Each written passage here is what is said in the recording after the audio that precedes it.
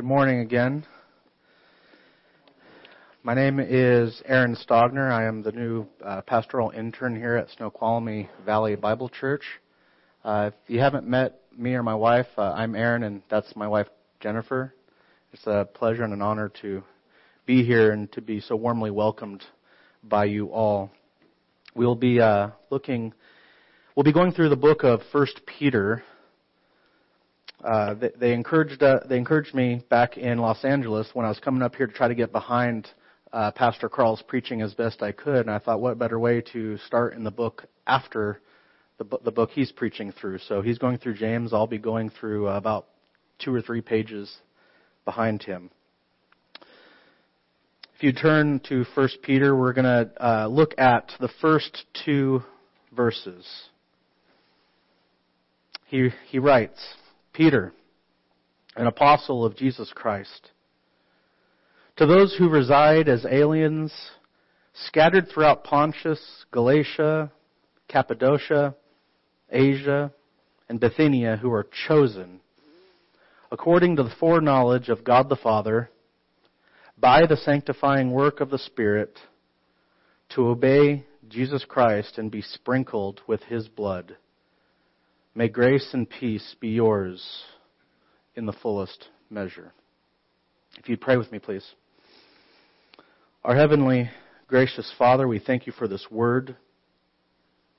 We thank you for the reminder for what you have accomplished on our behalf in your precious Son, Jesus Christ. And I pray that through the next few minutes that you would help us to have a more clear picture of the salvation that you planned in eternity past and that you brought to fruition through the costly sacrifice of Jesus, that you applied to us through the Holy Spirit, and that you manifest to the rest of the world and to each one of us in the changed lives that you make in us, and in the salvation, in the deliverance, the redemption, and the glory that you will one day reveal to us.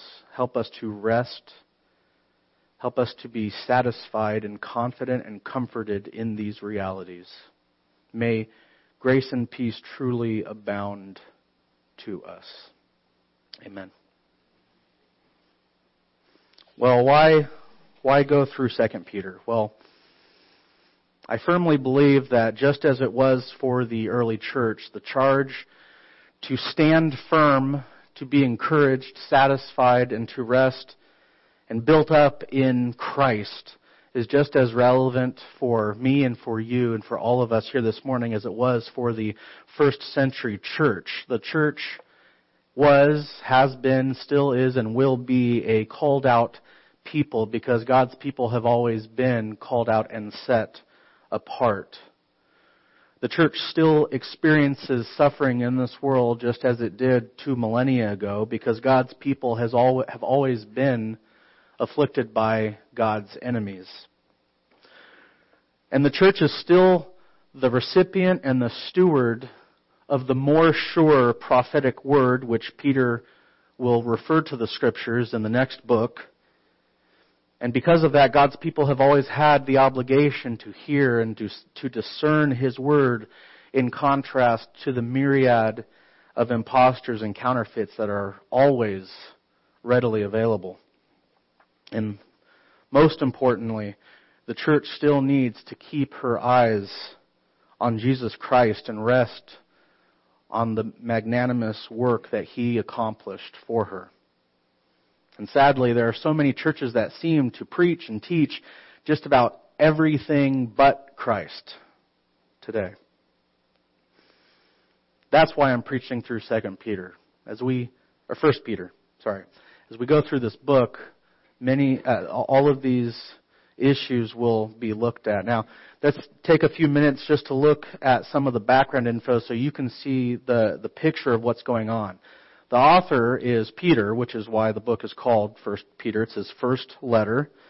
And he is one of the 12 disciples who became the apostles. And he's writing to a conglomerate of churches in the Asia Minor, Turkey area of the world. This is the large body of mass a couple hundred miles north of Israel. And the church bodies that he's writing to most likely are constituted of his former church members. You see, Christians have always been seen as weird, as the odd man out, because of some rumors that were spread about them, beginning with communion being some weird love feast. The rumors went out that Christians were cannibals because they talked about eating the body of Christ and drinking His blood. And certain Christian practices, such as being obedient to Jesus Christ before traditions of your own family, made Christianity abhorrent to many cultures in the old world. And so your neighbors, even things as simple as going to the market, even your own family would ostracize you. And this would reach a catalyst when in 64 AD, the emperor of Rome, a man by the name of Nero, who historians can say with pretty good confidence that he was insane. He had a building complex. He loved to build. And when there was no more room to build Rome, he burned a bunch of it down, and people started pointing the fingers at him. And so Nero needed a scapegoat. And who better than this odd little cabal of weirdo religious fanatics, the Christians. So that is just on the horizon. Persecution is coming. Persecution and hostilities are rising. And that martyrdom is just around the corner. Peter is an apostle, which means a sent one. And while the word itself doesn't necessarily mean anything special by itself, Jesus Christ instituted the office of apostle, and then it became something really important. And you can see that in Luke 24 and Acts 1. The apostles' chief responsibilities were proclaiming Jesus, preaching repentance, preaching the forgiveness of sins, preaching that one must have faith in Jesus Christ, that Jesus is the Christ. And Peter, alongside James, who you've become familiar with in the last several months, Peter became a bold pillar in the early church. And you can see that very easily in his sermons in the first several chapters of the book of Acts. And I love Peter. To be more precise, I love the mercy and the grace that our Lord showed to Peter, because when you read the Gospels and you see the things that Peter said, Peter suffered foot and mouth syndrome. Peter suffered foot and mouth syndrome, and often speaking his mind. And the text implies to us that as the leader of the 12, he spoke the whole group's mind. But what's good for all of us is we can see through the Lord's grace to him that Peter learned and acquired a pastor's heart. After Peter swore to the Lord that he would never desert him, just a few hours later, after swearing that he would never desert him and that he would even lay down his life for Christ, a few short hours later, we can see Peter swearing with the same angst that he didn't know the Lord, and he denied him 3 times.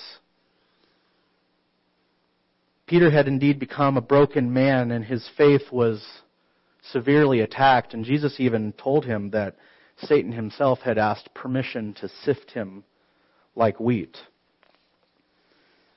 And Peter, along with the rest of the apostles, would come to know through firsthand experience the suffering and the attacks and the mockery, the slander, the beatings, the persecutions, the imprisonments that you can see them receive in the book of Acts. Peter knew what it was like to go through trial. Peter knew what it was like to go through hardship, and he knew what it was like to have one's faith tested. Now, Peter is probably writing in Rome around somewhere between 60 to 63 AD. The churches have been established for about 20, 25 years.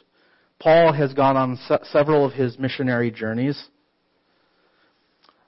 Peter doesn't explicitly say within the book where he's writing from, although tradition says that Peter spent his latter days in Rome, and he does have a kind of a cryptic reference to Babylon in 513. So most likely he's in Rome. Rome seems to fit that archetype. And he mentions persecution, but not martyrdom. So that's why I think it suggests that the Nero persecution hadn't quite started yet, because martyrdom did certainly come. So why did Peter write? Well, Peter knows great hardship is coming. He was there when the Lord taught all the troubles and horrors that would come, culminating in the Great Tribulation. And Peter, Pastor Peter, wants to encourage the Church of Jesus Christ to stand in the greatest strength they have, the grace of God revealed in the gospel of Jesus Christ, the absolute sure knowledge that in Christ you are forgiven of your sins and you will one day be saved from this sin-cursed, lawless world. Peter wants the Christian's eyes to remain fixed on the Lord Jesus Christ. And if you just leaf over to chapter 5, verse 12, you can see this. It's great. It's great when the writer of a book tells you why he's writing. Sometimes you have to read through the book several times and try to pick up the theme, look for reoccurring words, but it's great when they tell you why they're writing. Look at the second half of verse 12. I have written to you briefly, exhorting and testifying that this is the true grace of God. Look at that. What does Peter want you to do concerning the true grace of God? Stand in it. Stand firm in it. That's what Pastor Peter wants for us this morning. He wants the church to know that contrary to what popular Christian personalities say today, it's not the end of the world when we are hit with suffering. That God's anger is not on you because you didn't get that job. That you're not a failure because you haven't realized some grand dream destiny thingy in your life. That God has not abandoned you when the test result comes back positive. Or when a child dies unexpectedly or a spouse leaves you. Because these things do happen to those within the household of God. And when you are ridiculed for your faith, when your neighbors, your coworkers, your friends or family learn that you believe the Bible is the Word of God, and you have the audacity to suggest to them that God has the right to define what is truth. God has the right to define what is moral and what is good. And that when man's values and principles and laws are found to oppose and to contradict God's definition, then what are we called at that point when we point that out? We're called haters. We're called bigots. We're called intolerant, self-righteous, judgmental. And Peter wants every one of you to know that when that happens, when the suffering hits, it's not because of any wrong that you've done.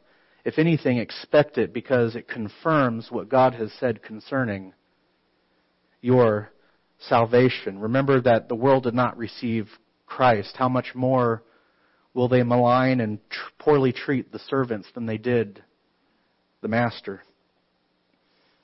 So again, Peter's great word for us this morning is, let grace and peace be yours in the fullest measure. Let grace and peace be yours in the fullest measure. And these words are very rich. These are very rich, very important words because of what they convey to us. And there's something so interesting about our society. And I think Daniel touched on that in our conversation this morning about worship styles and the depth of words that are put into our music when we come to worship the Lord. But there is just this fascinating thing about our society where we play fast and we play loose with the meaning of words. I mean, in fact, there are philosophical circles for the last 10 to 20 years that argue that words don't mean anything, that you can't know anything. All that's really important with language is, what does language do for you in the moment, in your little bubble? And so it can become all too easy to use words without thinking what they really mean and how they really relate to reality. So when Peter says grace and peace, I mean, those things sound nice, but do we really take time to stop and to think about what it means for a herald of God to proclaim to you and to me grace and peace to you? Now, let's look at these words briefly. Grace is defined as a beneficent disposition towards someone. It is favor. It is goodwill. It is a kind inclination. It's a tendency for one to show goodness to another. And usually, at least biblically speaking, it is independent upon anything that you do to get it. That's grace. And I love that word. The second is peace. And this word expresses harmony. It expresses tranquility. It expresses mutually kind interaction toward one another. And these are what we naturally want because they sound great. Now I want to come back and apply them theologically at the conclusion, but let's agree that we naturally want them, but we do not naturally experience them in life, at least not substantially. I think we can agree on that. Just read a newspaper. It's the result, and we know from Scripture, we know theologically that this is because of sin in the world. This is because of God's curse upon a sinful world. You can read that in Genesis 3. And so the world has become a naturally ungracious and unpeaceful place to dwell. And Christians are thus different from those who live in the world in that we have become God's recipients of grace and peace through what? The gospel. And as one who speaks for God, whose job it was to preach and to teach the Scriptures and all the things concerning Christ that was entrusted to him, Peter encourages the churches to rest and to be satisfied in the grace and peace that they were given. And that is very, very good news for all of us to hear. When the prophets spoke, when the apostles spoke or dispensed God's revelation to the people, his message was not unique. He was one who spoke for God was not like this plethora, this multitude of voices that we hear today. You can get a number of psychologists that will tell you to do this or to do that. Psychologists and counselors and philosophers, most of whom will contradict one another, and yet they are always ready to give you their take on life and why this or that happened and what we ought to do about it. But being a Bible church, we don't turn to the philosophers. We don't turn to the counselors. We don't turn to the psychologists. We turn to the Word of God because Peter actually says in the next book that it was given by inspiration of the Holy Spirit. That he moved, he superintended men to write so that what we have in the Scriptures is exactly what God intended us to have. And what we have is true and reliable and trustworthy. It is sure. 2 Peter 1:17, I think, it says that we have the more sure word. I love that passage. I can't wait till we get through 1 Peter to get to 2 Peter. I love that passage. We turn to the Scripture for teaching, for what to believe and what needs to be corrected in ourselves. We believe Scripture gives us the standard for what is righteous and what's not, because it is produced by God who himself is holy, righteous, and true. That's 2 Timothy 3:16 and 17. So the apostle wasn't just one of many voices. He didn't allow you to pick and to choose what you wanted to believe, because every bit of what we receive in the Bible is the Word of God. Even the things that you and I tend to glance over sometimes too quickly, just like the salutations and the introductions or the closings or the genealogies. And I think you can see this because often when we talk to people, we go through the casual motions of conversations, and sometimes when we greet, we say, "Hey, how's it going? What's new? What's going on? How's your day?" And this part of the conversation, is it usually expected to be long and then lengthy and in depth, or is it brief, superficial? It's expected to be superficial. And, there's always that one guy who stops and starts telling you exactly everything that's going on in your day, and when it happens, you're like, "Oh, I shouldn't have asked this guy." But we have a very impatient culture, and we want to get to the action. We want to get to the meat of the letter. We want to get to the meat of the movie or the book. I mean, do we have readers in here? When was the last? Oh wow, that's a lot of you guys.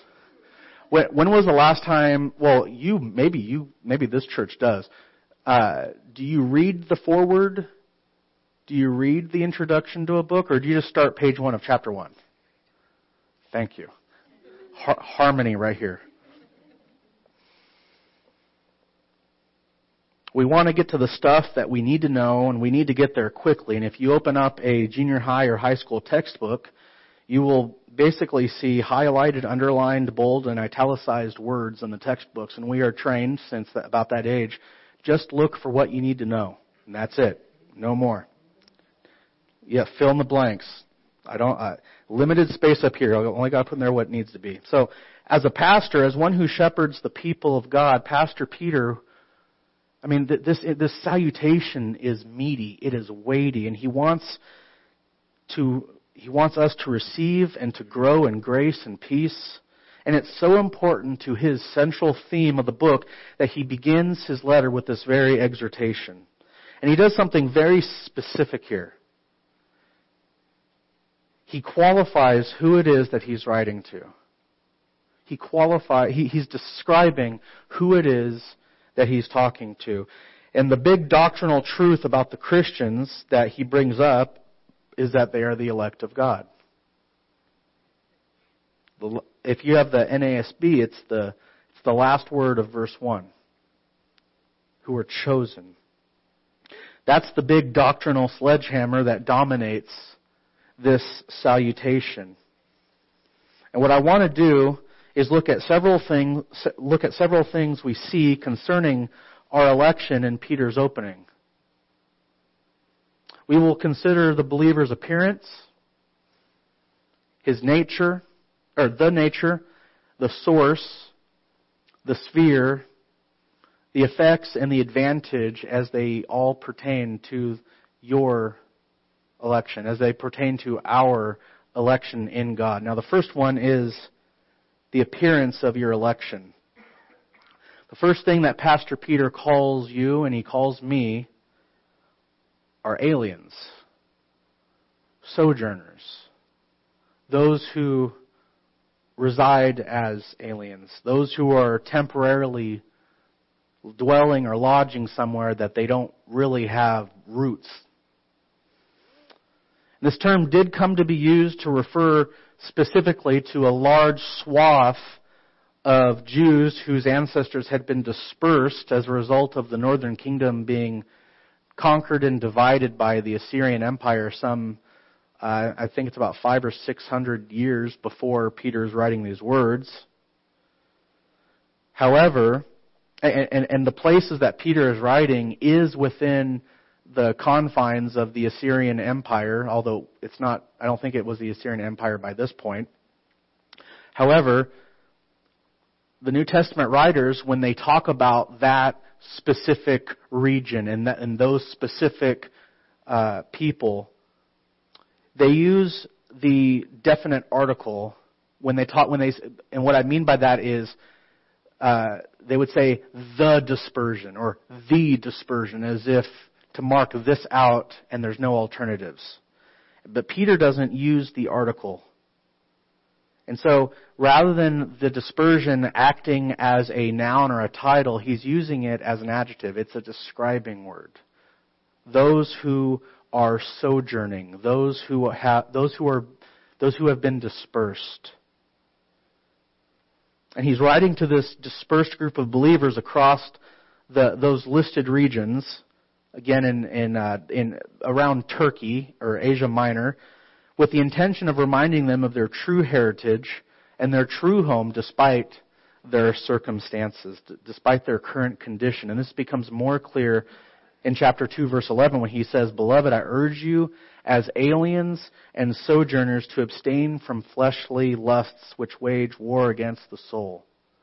So the sense in which they are aliens, the sense in which they are sojourners, is not that they are semi-Jewish descendants in a non-Jewish land. It's that they have been made spiritual aliens and strangers in a world that is dominated by fleshly lusts.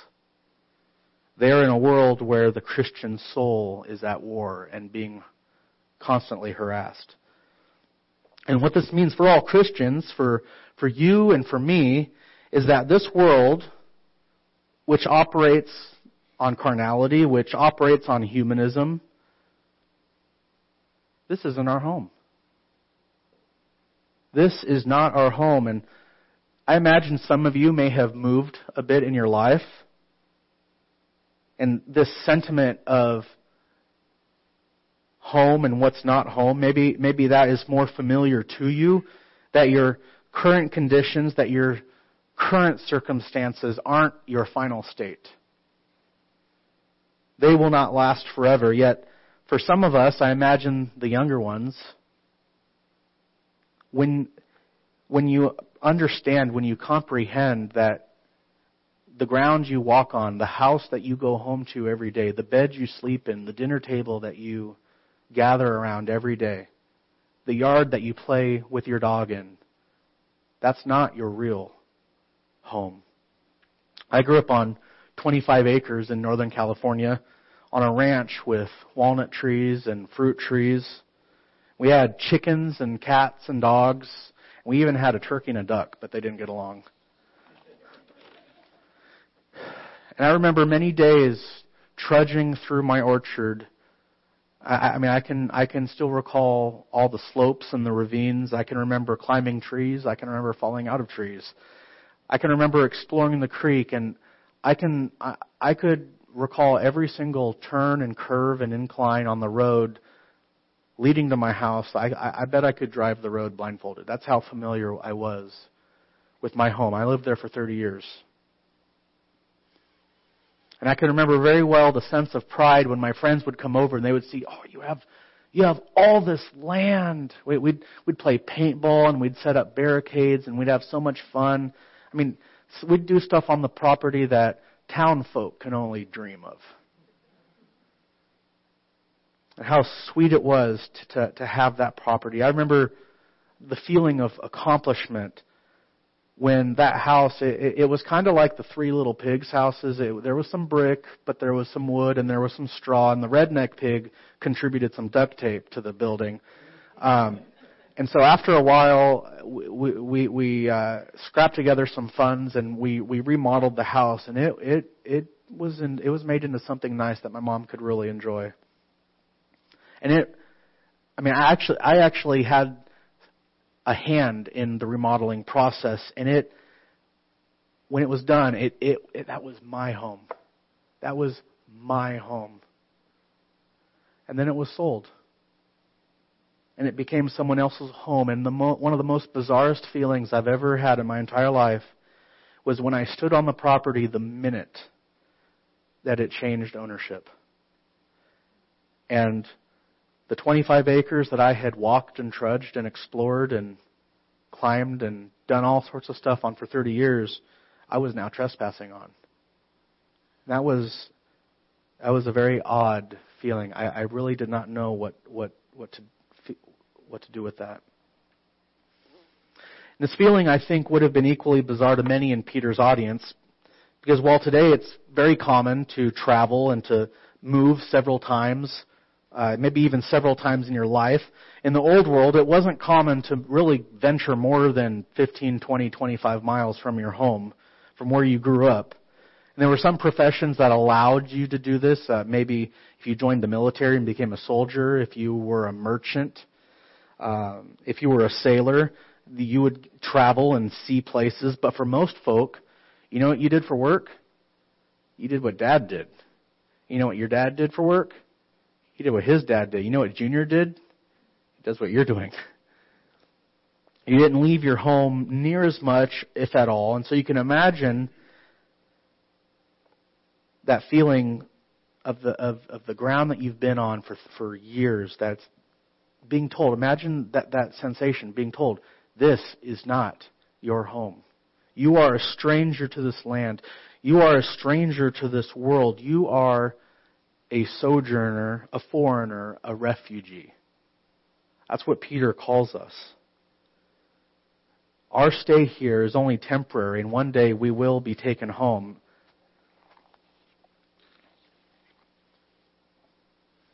I think Ecclesiastes does a good job of expressing the sentiment that God has put into our very souls, that this world and this life is not our real life.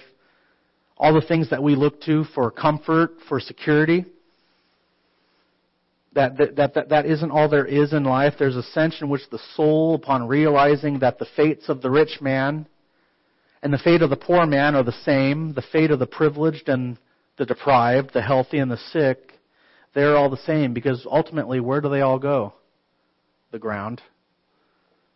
We all pass away, and no matter all that we've accrued in this world, the soul realizes that one day he must leave it all behind when it is time to leave, and he cries out that there must be more. I imagine that some of you who are more seasoned in life, who've seen what this world is like and what it has to offer, those of you who have felt what it is to age or to have suffered great loss, who have experienced tragedy, intense suffering, I think you can attest to this. And that's not to say that there are no good things in life, because we believe our God is good, that life is worth living well. But we can agree with Solomon when he writes that when it comes to living in this world and presupposing that this is all there is, what does Solomon say? All is vanity and striving after the wind. And so God's people, it's no wonder that God's people have longed appropriately for heaven. They have long desired the presence of their Maker, to dwell with God. Jesus says in John 14:2-3, that he was leaving his disciples so that he may go and he may prepare a place for them in his Father's house, that one day he may return, that he may gather them unto himself and take them there. Paul says in Philippians 3:20 and 21 that the believer's citizenship is where? Here? In heaven. And it's thereupon that we eagerly await a Savior who, as Paul says, he will transform our bodies, our earthly mortal bodies, into heavenly glorified bodies. That's something I can sympathize with. And if you're interested in that, you can look in 1 Corinthians 15, 2 Corinthians 5:1-8, and 1 John 3:2. Be encouraged by those passages. That there is a great glorification, there is a great change coming for all those who trust in Christ. That this body we possess, Paul calls it I think Peter calls it a tent. It's just an earthly tent that will one day be put aside. And Hebrews 11, called the Great Hall of Faith, lists the Old Testament saints, how they possessed one distinctive, one mark that set them apart. You know what that was? faith. And how by faith they did amazing things, that they endured horrendous things. And particularly when it comes to Abraham, the text says that by faith he lived as an alien in the land of promise, as in a foreign land, dwelling in tents with Isaac and Jacob, fellow heirs of the same promise. Why? Because he was looking for the city whose architect and builder is God. That's Hebrews 11:9 and 10. And then remarkably, he continues in verse 13, and this is true for all believers. He says that they all died in faith without receiving the promises. I really wish that I could reverse the order of this text and instead say, having seen them, the promises, having seen them and welcomed them from a distance, having confessed that they were strangers and exiles on the earth, they died. I think that delivers the weight a little more. They died without actually receiving the promises. For those who say such things make it clear they are seeking a country of their own. And if indeed they had been thinking of that country from which they went out, they would have had opportunity to return. So these people, they are looking forward to heaven. They are looking forward to the city of God. They've been called out of their home. And the text says they had ample opportunity to look back, just like Lot's wife when she looked back at her home. They had opportunity to look back, but they didn't because their eyes were on heaven and on the maker of heaven. But as it is, they desire a better country, that is a heavenly one. Therefore, God is not ashamed to be called their God, for He has prepared a city for them. And we see then that those who come to Christ, those who are elect, they are given the appearance of the odd man out. They are given the appearance of the estranged of this world, the pilgrim and the sojourner. This is just one of the many reasons the world looks at us and they mock us and they don't get us. That is the appearance of our election. The second is the nature of our election. This is in the second, continuing with verse 1. And Peter continues that Christians are the chosen of God. And this word means that they're the select. That they are the subjects of God's sovereign choice. In the seminary, they teach us, when you go to a church, when you preach there for the first time, there are some things, major doctrinal, controversial issues. Maybe it's not the best thing.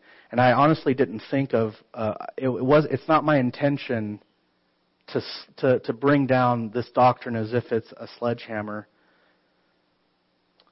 I don't have any desire or I don't like proclaiming things to people that they don't want to hear. And I don't know where you guys are at. I do want to get to know each of you in the future. But at the same time, if I can say this with humility and gentleness, I don't apologize for what the Scripture says.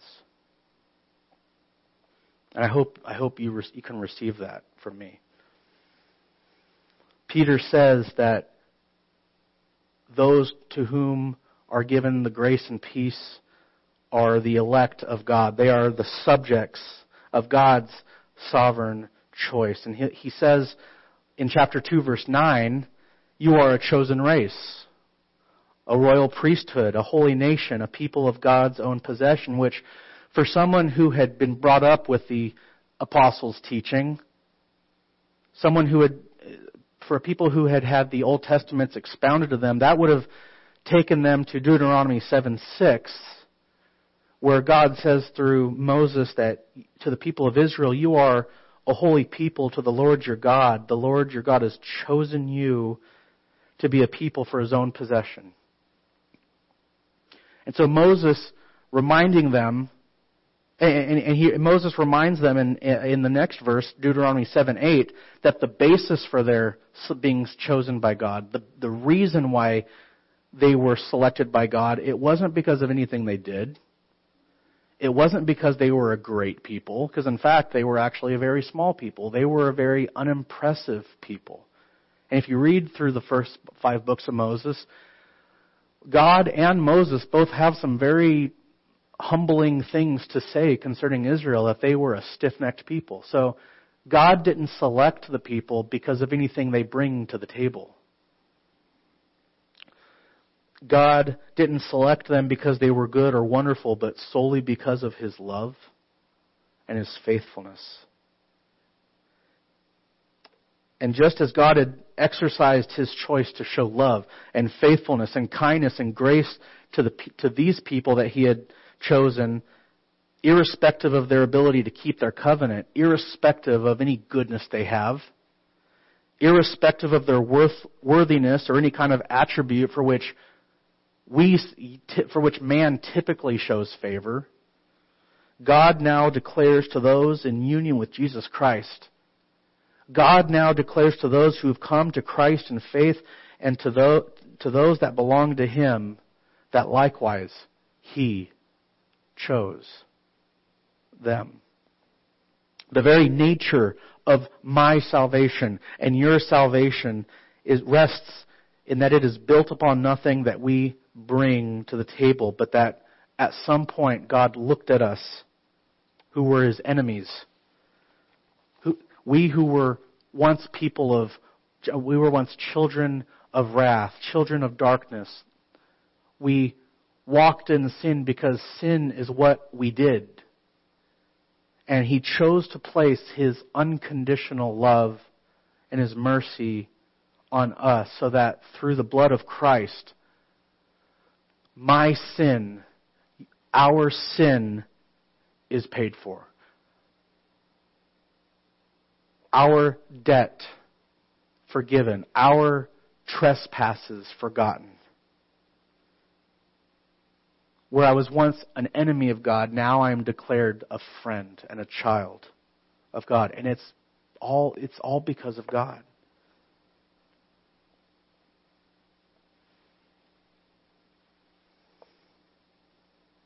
Paul says in Ephesians 1:11 that the inheritance we have in Christ is because we were predestined according to God's purposes, and 2 Thessalonians 2:13 that those in the church were chosen by God from the beginning for salvation. Now, this doctrine offends us, I imagine. It offends the natural man. It offends that part of us that wants to think that we brought something, that we, after weighing all the evidence, after weighing the facts, we made a decision for Jesus. I mean, when I was a kid, weren't we all taught to accept Jesus into our heart and that we are making Him the Lord of our lives? To us who are saved and have brought into union with Christ, this doctrine is a humbling reminder that our contribution to being born again is just about as significant and weighty as the contribution that we put forth into our being born naturally. Which, last time I checked, we were the passive participants in that whole process. It's humbling because it reminds us that this is all of God. And if it weren't for God's merciful intervention, we would be right there with the rest of the world on the way to condemnation and judgment, which we would rightfully deserve. It's a comforting truth that many within the visible church cannot claim because they are being fed lies, that they have to maintain a certain level of good works, or that they have to tithe enough to show their faith, or that they need to do this or they need to do that to earn God's blessing and to make sure that they're still good in heaven's eyes. It's comforting to know that when God declares me justified and righteous, therefore I am acceptable and pleasing in His sight. What was it you said this morning? I am no longer intolerable because I have been made righteous. I have been justified by God's declaration.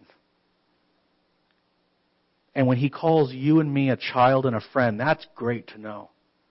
Especially when our life turns to mud, which it can, which it most likely will. So we looked at the appearance of our election, that we're the pilgrims. We looked at the nature of election, that it is on the basis of God's choice. Now we look at the source of our election, the first part of verse 2. Peter says that the believer's election is according to the foreknowledge of God. Well, what does that mean? Well, some may say that this means that God in the past could look down the tunnel of time and He could see what man was going to do, and so His selection of them was influenced or dependent upon their selection of Him. And I would say that's putting the cart before the horse. The word foreknowledge here speaks of knowing, or it speaks of a predetermination, of determining something beforehand. And you can see Peter use the very same word in chapter 1, verse 20, to speak of God foreknowing or predetermining to send Christ as the means of redemption before the foundation of the world. That is to say that God possessed a full predetermined knowledge of what He would do on my behalf. And this isn't a two-way. This isn't a conditional intention like, when I go home and if I see that Junior has cleaned his room and done all his chores, then I've determined that if he's done all that, I'll take him out to ice cream. This is a determined, kind intention to show favor towards those who don't deserve it. And this phrase does two things for us. It reaffirms what's already been implied by the term election, in that our salvation is by God's choice. But furthermore, practically, it reminds us that God is God and that we are not. God alone has perfect and complete knowledge. God alone can see through time. And this is because God exists outside of every aspect of creation. And I would put forth that poor or false theological propositions come about when man desires to understand something about the divine but can't, because there are so many ways that God is so unlike us. And so sometimes man settles on unsure theological ground thinking, boy, I've really found something now. If you look at the historical table of heresy, they're all there because of one facet of theology, because of one facet of God's revelation that people have had difficulty in grasping. An election may be difficult for us to grasp, but you know what? That's okay. That's okay. There are things in Scripture that even Peter says are hard to grasp. You can see that in 2 Peter chapter 3. But nevertheless, at the end of the day, we can still affirm what God has said. At the end of the day, I say we let God be God. So, the source of our election, we've seen the appearance of our election, the nature, and the source. Now we're going to look at the sphere of our election. This is in the second phrase of verse 2. Peter tells us the where, the means of the salvation. And what I mean by that is, where do you go to see it working? Where do you go to see it applied? Where do you go to see it given to you? And that happens within the sphere of the sanctifying work of the Spirit. With our salvation being firmly planted in the knowledge of God in eternity past, the Holy Spirit at some point, He came to me, He came to you, and He regenerated you. He granted you new life, Titus 3:5. He gave each of us the gift of faith, Philippians 1:29, Ephesians 2:8. He gave us the means to walk in repentance, Acts 11:18. He did things in us. He enabled us to do things we could not do without. We could not walk in the Spirit. We could not bear His fruit. We could not have faith. We could not walk in real repentance. We could not have sorrow over sin. Why? Well, Jesus says in John 1 that the natural man, does he love light or does he love darkness? Why? Because if he comes to the light his sins, his evil deeds will be exposed. Rather, he runs from the light. He hides from the light. If he can, he expunges the light. The natural man loves his sin, and it would be unnatural for him to give it up, to walk in a way contrary to it. And that is where we were until the Holy Spirit came and did His work in us, according to the kind foreknowledge of the Father, setting us apart. The reality then is that we are now different from the world, and that we've been made in something entirely new, our very nature being changed. And this affirms that the Spirit's work in us is indeed sanctifying. It sets us apart. It makes us different. I think second to the last point, and they're getting shorter. The effects of our election. The effects of our election. This is in the third phrase.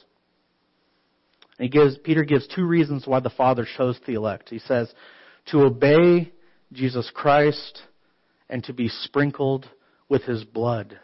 And that right there is a huge contrast to what I hear on the Christian radio, on the internet, on Facebook. That came as a shock because I thought Facebook was a great place to find theological truth.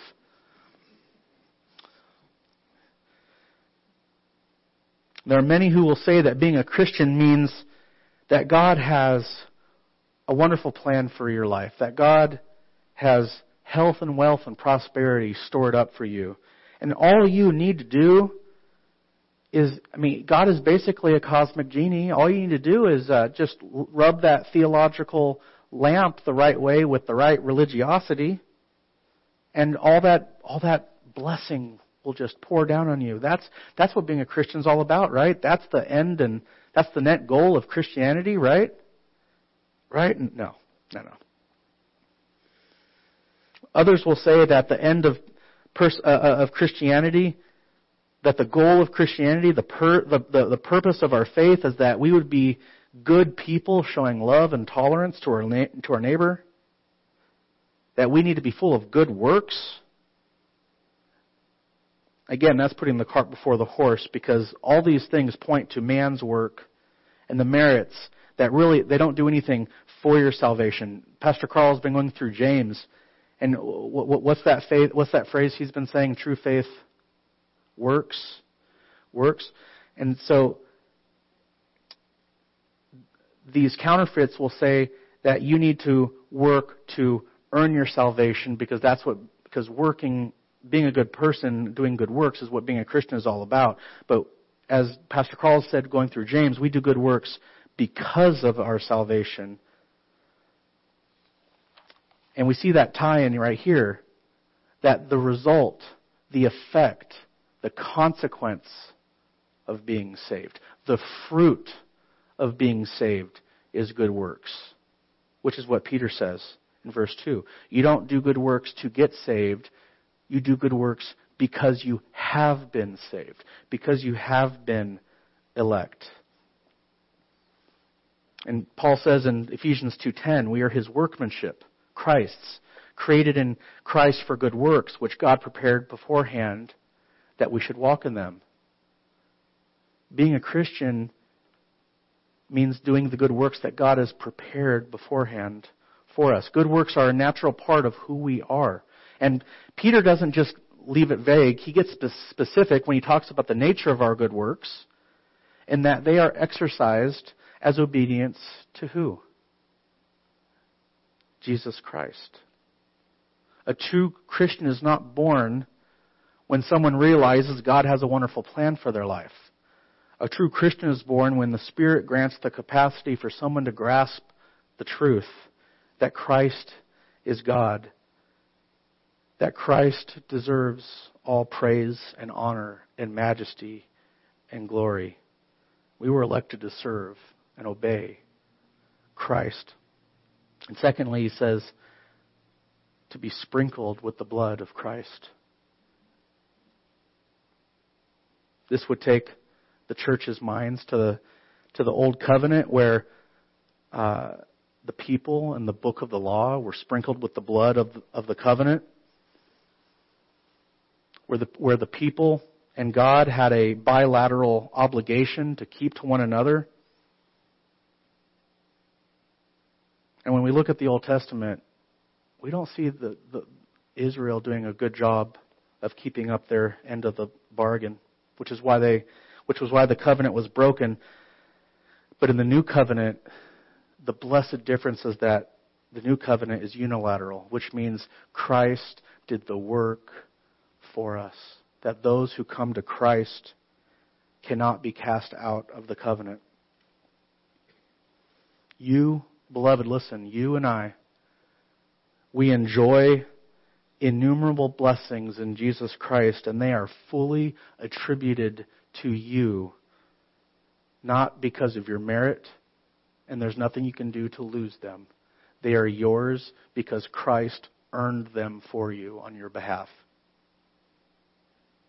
If you look at the beginning of Ephesians, Paul says that God has blessed us with all spiritual blessings in the heavenlies in Christ Jesus.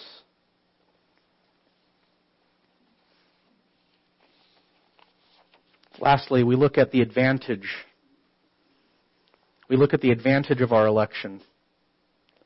And this is where we're tying it back into what I said at the beginning. Now, considering what God has done on your behalf.